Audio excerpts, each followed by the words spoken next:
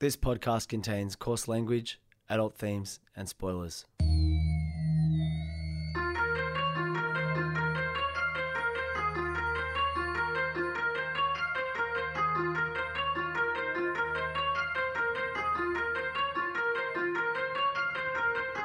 My name's Peach, and for the past couple of years I've been helping my friend Shag overcome his childhood aversions to everyday foods in the podcast Fussy Eater.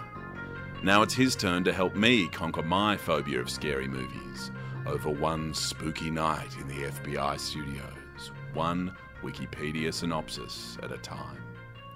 This is Spooko. Okay, so usually Spooko starts with a long, winding anecdote from Peach, and we go in all sorts of directions. And I still want that to happen. But Peach, before we start, we started the episode, but before we get into, the nitty gritty of the episode, I want you to, I want to fill you in on the structure of this particular episode. So today's film, I haven't got to it yet, but today's film is a high concept film. And this episode is going to be a high concept episode because I have to so a little bit of background information. Peach and I record this during our work lunch break. So it's being an adult is hilarious, but I have a pretty important client meeting pretty soon after this recording. So I have a hard stop in exactly half an hour. So whatever happens, I've set a timer already, and whatever happens at 1:30, this podcast just shuts off. So we are basically racing against the clock. But in the interest of the fact that we're racing against the clock, Peach, I believe you have an anecdote you want to talk about having a haircut. Yeah, well, it's just a mildly diverting anecdote that I thought leads to a different anecdote, which comes from a friend of ours. Do you remember, Sonny and Jesse? Sonny's like, "Oh, Peach, I really enjoy Spooko, except for the first half where you guys just talk shit all the time. Get to the horror movie."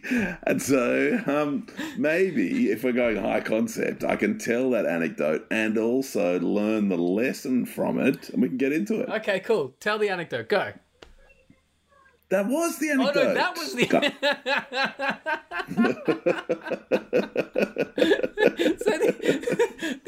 The anecdote is Sonny said she doesn't like the first half of Spooko, but she likes the second half. But bitch, technically, and again, you study the humanities, I never did.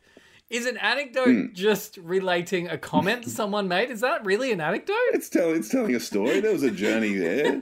Imagine how I felt. Peach, really enjoying Spooko. I was like, oh, here it comes. Except for the first half, which is actually my favourite half, so it's tough time. Again, and I know we're racing against the clock, explain to me the beginning, middle, and end of that story.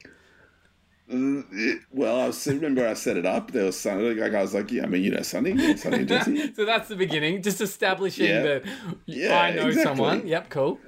That's the first act. Yep. The second act is... I guess it's also setting the scene of Sonny saying that she's enjoying listening to Spooko, and then the denouement, the real payoff of what's she going to say about it is finding out that she's got two favourite halves. There are two halves, and one of them she prefers to the other.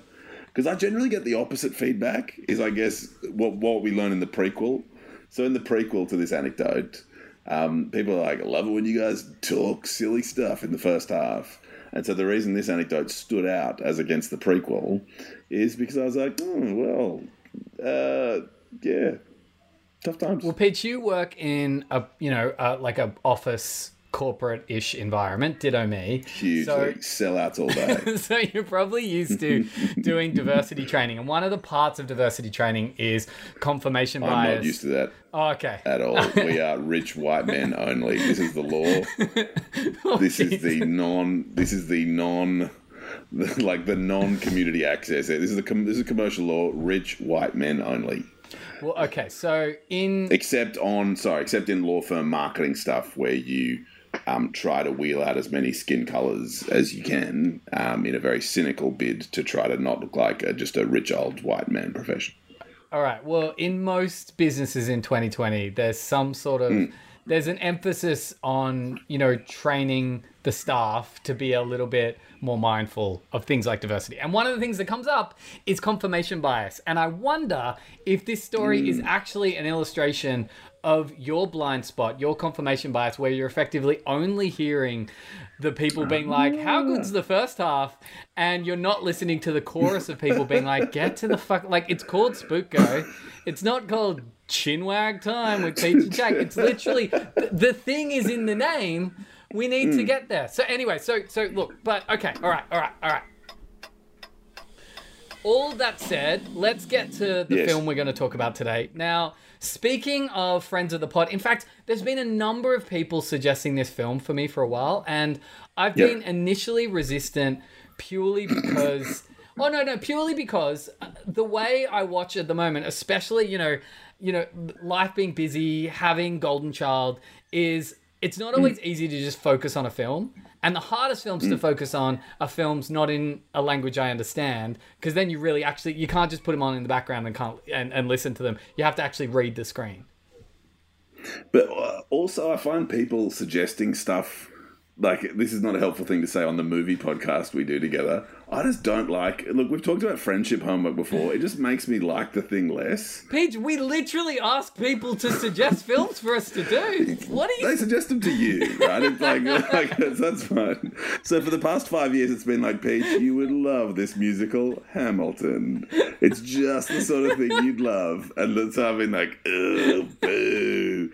So that came out like five years ago. And as you can imagine, things have ratcheted up with like, Peach, have you got Disney Plus? Have you watched Hamilton yet? Do you know they battle rap? Oh, you'd love it. And so it's only like 5 years in that I finally actually watched Hamilton. And look, partly like I love rap music like in a genuine way, and so partly it's making a mockery of the genre that I've committed so much of my life to enjoying. But then second, it's a Broadway musical, and as a Broadway musical, it's good fun. Can I ask? I've never seen it, but in my mind, Hamilton sounds like this. So can you rate how good this my impression of Hamilton is, having never seen it? Yeah. Wait, hang on. Okay, sorry. This is pretty much it. This is how it goes. Wait. Sorry. Hamilton's got a big client meeting coming up. G'day, audience. I'm a historical figure. I like to rap all damn day. I did some stuff in the 1700s to help America become a country. There's lots of issues that are relevant to now, but some of them are based in historical fact. But we take some liberties with the source stuff and put it in some sick raps. Yo, it's basically that. It's like, my name's Hamilton and I'm here to say, I fight slavery all night and day. Hey! And it turns out, no, he didn't do that. And it's like, well, okay. But actually, it's a really great musical. Is the funny payoff? Like everyone in the house is now obsessed with it. And so we're listening to it all day. And it's sort of like Stockholm Syndrome with the thing I've been imprisoned with. That I'm now like, yes. Or maybe the end of 1984, where it's like, yes, I'm now the guy drinking in the pub at the end of 1984 being like, I love Big Brother. And so I love Lin-Manuel Miranda, even though Immortal Technique used to beat him up at high school. Shay, did you know that, Goss? I love that so much. Immortal Technique is a terrible person, but has written some great songs. He's maybe the worst person, but it's such a good story. All right, okay. So I just want to reaffirm, I do appreciate and listen to all your suggestions. Please keep suggesting films for us to do. Don't send them to me, though. I'm not interested. And yeah, so like I said, we had a number of people reach out and suggest this film. It was trending on Netflix for a while last year, so I'd seen it and I thought, I kind of want to eventually watch it, but all these suggestions put me over the edge, and I've decided it's a good one for us to do today. especially for a high concept episode like this. I think we've got about 20 minutes left because We do. this film is based, has a very strict concept, which you'll understand in just a second. So today we're doing a Spanish film that's currently on Netflix from 2019. In Spanish, it's called The Hole, but in English, and the way you've probably seen it on your home screen, it's called The Platform. There are three kinds of people. The ones above, the ones below, and the ones who fall. So this is, The pit. Bingo. Mr. Trimagasi, do you know how this all works? It's obvious. We must eat What will it be? whatever the ones above don't want. You have a big heart, but honestly, I don't think you'll survive for long.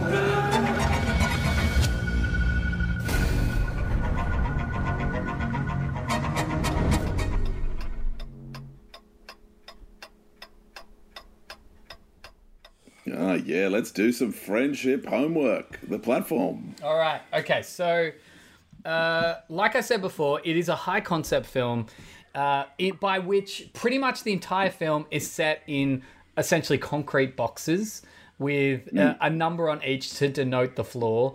That is as both interesting and boring as it sounds. I think I've realized this is my hot take. Usually the hot takes come from you. Every high concept thing ever made is pretty boring, and the tedium is not worth the smug feeling of cleverness you get from watching and understanding the concept. Peach. Oh, I endorse that view so much. Do you remember Russian Ghosts or whatever that movie that came out in like 2003 was? That was like, it's all one shot and you follow a Russian ghost walking through a gallery and like the ghosts of Russian history come to life. And I was like, yes, this is just the sort of thing. It's called Russian Ark. It's called Russian Ark. I was forced to watch it in art school. I think that film, I saw it in the cinema because all my lecturers were like, you are going to love this. Basically, it goes through one of Moscow's most, or one, I assume it's in Moscow, it might be in St. Petersburg, one of Russia's most famous art museums. It's all one shot. And I remember my lecturers just talking about it so much. And me as like a maybe late teen, early 20s, I'm trying to think about, the time I was in art school, thinking, okay, well, I'm going to enjoy this. To this day, the record for the amount of times I fell asleep, woke up, fell asleep again in a film, I reckon maybe 9 times over the course of the 3-hour duration of that film. So Alice, my wife, grew up loving opera, and I was like, Peach, you're a good guy. And I listened to Turandot 30 or 40 times over a year and bought her tickets to Turandot. And I read about Turandot, and I was like, yes, I'm a good guy. I'm going to go in. I got the background. I know what Turandot's all about. This is going to be sick. We went to the Opera House to go see Turandot. We had a lovely dinner beforehand, and I fell asleep both in the first act. And then we went home before the end because I was like, if you're just going to be asleep, this is pointless. And I thought I'd done all the homework, and I was going to win all the good guy points for going to the opera and really getting into it. And she was like, yeah, no, that's all right. We can go. See, Peach, I don't mean to give you, narrative homework, but that's a good story. That's a good anecdote. It had everything. It had a twist. Ups and downs. It even had a twist at the end. It was amazing. Is this like that 90s, I think, French film Cube that I remember we saw, and they were like, the best movie ever because there's only one set and we saved heaps of money, but even though you felt like you were in lots of different cubes, it was all the same cube. I'm watching this trailer, I was like, cool, the set is so small and cheap. This is saving heaps of money. It's basically Cube without the satisfying ending or story. So this film also has... it was directed by a Spanish director who used to direct commercials, which I'm not saying is always a bad thing, but I think means that like every ad basically has to have a message that's it has to have some sort of symbolism. It has to have a message. So generally when ad directors become directors, everything has to have a point and a purpose rather than being film is a craft where you can tell a story. So this film has a big message to say. The symbolism, look, I'm not going to say it's heavy-handed, but I want you to tell me if you can pick what this film's trying to say, okay, Peach? No, I sort of think this might actually be an anarcho-syndicalist film.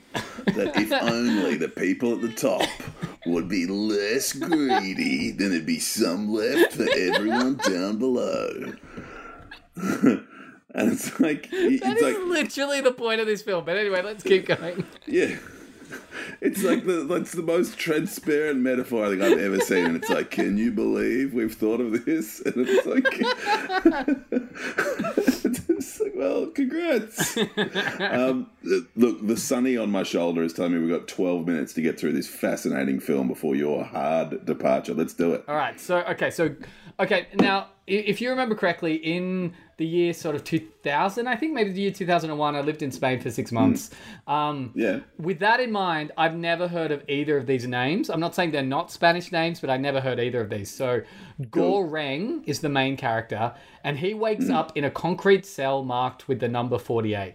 His cellmate, Trimagasi, explains that they are in a vertical self-management center, or a VMC, a tower-style facility in which food is delivered via a platform that travels from the top down, stopping for a fixed period on each floor. Now, like, for some reason, there's this... not for some reason. This makes sense. Like, you can only eat your fill, and then it has to go down. Now, you can't save anything, because if you take anything off the table and don't eat it, the room immediately heats up or immediately freezes till you die.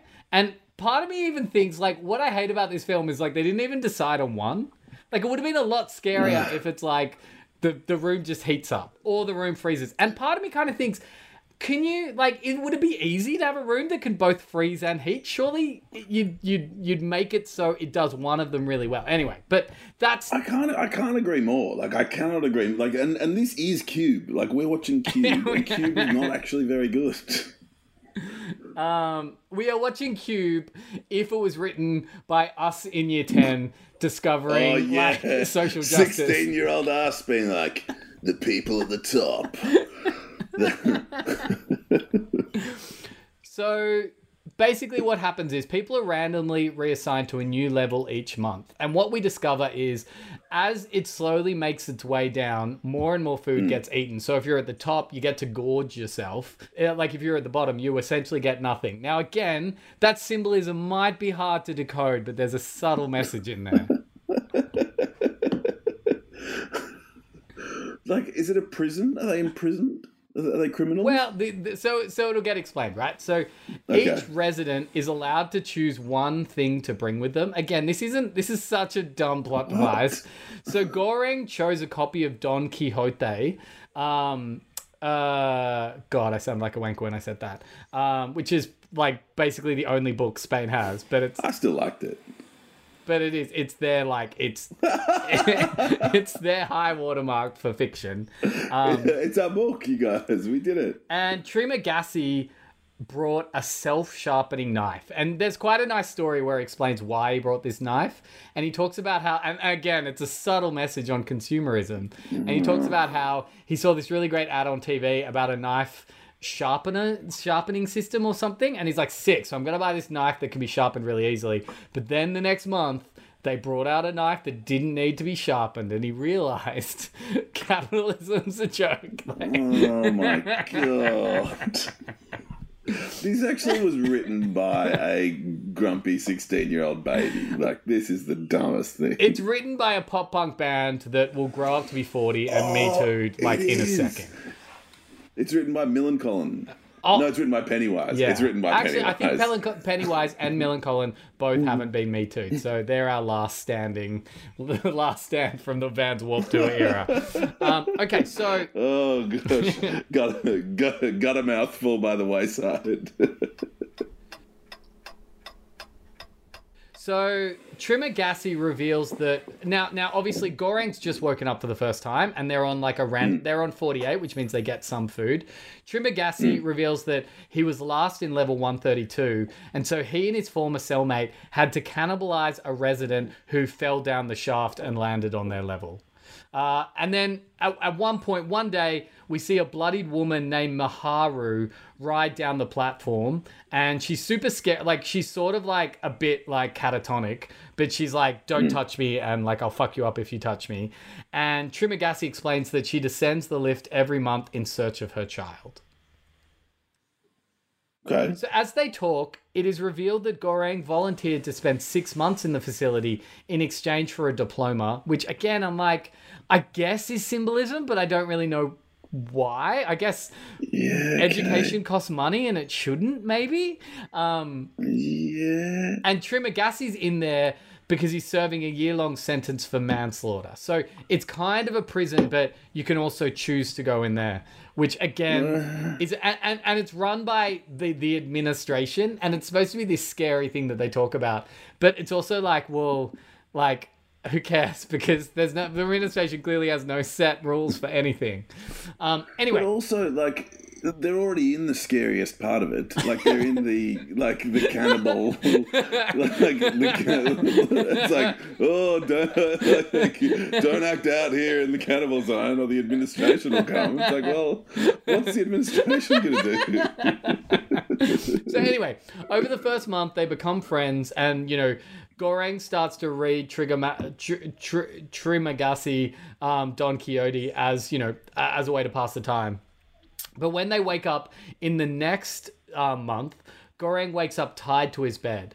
They've been reassigned to level 171, where the platform arrives empty. So Trimagasi explains that he plans to leave him like a little snack. He's like, you can't eat escargot straight away. You have to like let it purge or something, or let it cure. So he's like, I'm going to tie you up, and after about 8 days, I'm going to slowly cut little bits off you, and we're going to eat them together, and you'll be alive by the end of the month, and then hopefully we'll be reassigned to a better floor, which obviously Goreng is like horrified by, but then time passes in a really creepy sort of montage. And another thing I should mention, that this is quite a gory film. There's a lot of cannibalism in it, and at first I was just really grossed out by watching people eat and cut human flesh, but by the end of it, you become a bit like numb to it. It becomes pretty, they just do it over and over again. Anyway. Oh my God. That's super upsetting, of like eating yourself in order to sustain yourself is pretty wild. I don't even know, like doctors hit us up. I don't know if that's a possible thing, but anyway. So on the 8th day, Trimagasi cuts into Goreng's leg, and it's a super gross scene. Like, it's so awful. But at that moment, Miharu comes down, and she grabs the knife off him and stabs him, frees Goreng. Goreng gets up and then kills Trimagasi. And then Miharu's like, gives him the knife and goes back down the platform. She initially cuts a little bit of Trimagasi's flesh to eat, and then feeds some to Goreng to like get his, like, I guess he's been tied to a bed for like 8 or 9 days, so gives him some strength. There's so much blood. Like, the reason you hang meat, right? So you haven't had a steak that's been hung for less than at least 2 weeks for the shittest. But at most you want it hung for like a month or more, so all the blood gets pumped out. Like, you'd just be eating blood. Like, your mouth would be full of blood. Oh my God. Yeah, and there's a lot of blood eating. Anyway, so look, in the 3rd month, because obviously Goreng doesn't have a cellmate anymore, he awakes to have another cellmate, a woman, Imogiri, and her dog. Goreng recognizes her as the administration official who interviewed him before sending him to the cells. And we do cut back to the interview process, and it's really dumb, because it's like, doesn't really give much away. Anyway, so she says that she was unaware of the horrible conditions and volunteered to try to fix things when she was diagnosed with terminal cancer. So I'm kind of like, number one, she wasn't aware bad things were happening here, but also like, what else would have been happening here? Yeah, so like I wasn't aware about the bad things, but I'll get in there and... So she tries to start rationing the food. And they wake up, so they're on level 33 at the moment, so they actually get a lot of food. So she tries to ration the food with the people above and below. But what they've discovered from Trimagasi last time is he's like, anyone who's above you treats you like shit, and anyone who's below you doesn't want to talk to you, and you should treat like shit. And that's just the way everybody acts on every level. So she tries over the course of the month to get people to ration, but everybody ignores her. Goreng mentions that Miharu's searching for a child, but Imogiri is like, no, there are no children under 16 allowed. And Miharu actually entered alone. So Goring, anyway, so there's just a bit of plot, but it's also annoying because it's like, what does any of this mean? Anyway, yes. Anyway, so Goring awakens the following month on level 202, which is insane because we didn't know that it went down that far, and finds that Imaguri has hanged herself. Goring eats her flesh to survive, experiencing hallucinations of her and Trimagasi instructing him to do so. And also, like, all the hallucinations are like, once you eat someone, they're now part of you, which I actually kind of liked as a construct of why we're hallucinating. The amount of raw meat getting eaten in this film is insane. Surely people are getting sick as well. It's pretty gross. So at the start of the 5th month, Goring is assigned to level 6. So he's getting like delicious food, and it comes down and it's just this ridiculous, like, extravagant feast every time. So his new cellmate, Baharat, attempts unsuccessfully to climb to the upper levels because he's like, we're at level 6, I'm going to get up, I've got a rope. The people above sort of pretend that they're going to let him up, but once he gets close enough to climb, they like poo on his face. Like, it's so gross. There's also a lot of penises in this film. You see a lot of people's penises. Cool.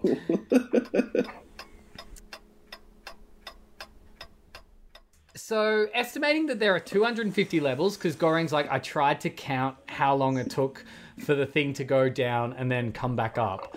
Goring convinces Baharat to ride the platform down with him, rationing the food so everybody gets a share. As they descend, they hand out portions to the prisoners, attacking those who refuse to cooperate, and like properly like kicking the shit out of them. It's pretty gross. On the way, they encounter Miharu fighting 2 other inmates and try to save her, but she is killed and they are severely injured. Goring and Baharat continue to descend, and at this point they're like, you know what, let's descend all the way and leave one thing to go back to the top, and it'll be a message that you can't break our spirit. And they're like, there's this panna cotta. What? Yeah. What is it? Feels like a like, what the fuck are you talking about? But it becomes this thing, and it's hilarious. How does this work in the allegory of, like, send those rich people back some of their money? That'll teach you. So then it becomes this line that everyone says where it's like, the panna cotta is the message, and they keep being like, the panna cotta is the... And it becomes this line that's supposed to be this rally cry. It sucks. Anyway, So they finally reach level 333, where there's basically nothing, and that's where the platform stops. They're like they're basically dead because they've been stabbed and like they can barely move. But at platform 33, they notice a child under the bed, which they decide is Miharu's daughter. But it's also like, what? How did you survive? Like, there's no food. Yeah. Like, how does this even work? This is never explained. This is really frustrating. But anyway. He gets off the platform, followed hesitantly by Baharat, only to have the platform continue downward, leaving them behind. Despite Baharat's reluctance, they feed the girl the untouched panna cotta they had saved as the message for the administrators at the top. I've got to be really quick now. Goring passes out and dreams of Baharat telling him that the girl is the message. The next day, Goring finds Baharat dead of injuries and takes the child with him when the platform arrives. They descend to the bottom of the pit, where he once again hallucinates Trimagasi, who tells him and he's like, no, the message is the girl. We've made it to the bottom. Now the platform's going to go all the way up to the top. Trimagasi was dead. How does Trimagasi's ghost, like his hallucination of Trimagasi's ghost? No, but as like a hallucination in his mind. Yeah, okay. Yeah, so he's going... Anyway, so the ghost is like, this is what we'll do. We'll send the girl back up, which will be the message for the people up top making the food. And he's like, well, I'll go too. And then Trimagasi's like, no. The message requires no bearer. So he just gets off the platform. And then the final shot is of the platform rushing to the top with the girl on it. And then that's the end of the platform. That's deeply unsatisfying. Go tell your clients that if they need a lawyer, call your big homie Peach and go make them lots of money, Gooey. I guess my point is, and it's that...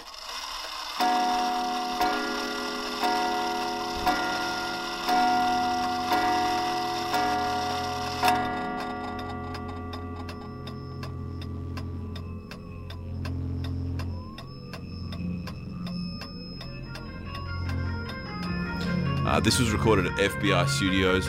Please like, subscribe and follow wherever you can and as much as you can. And Reshes, what's up?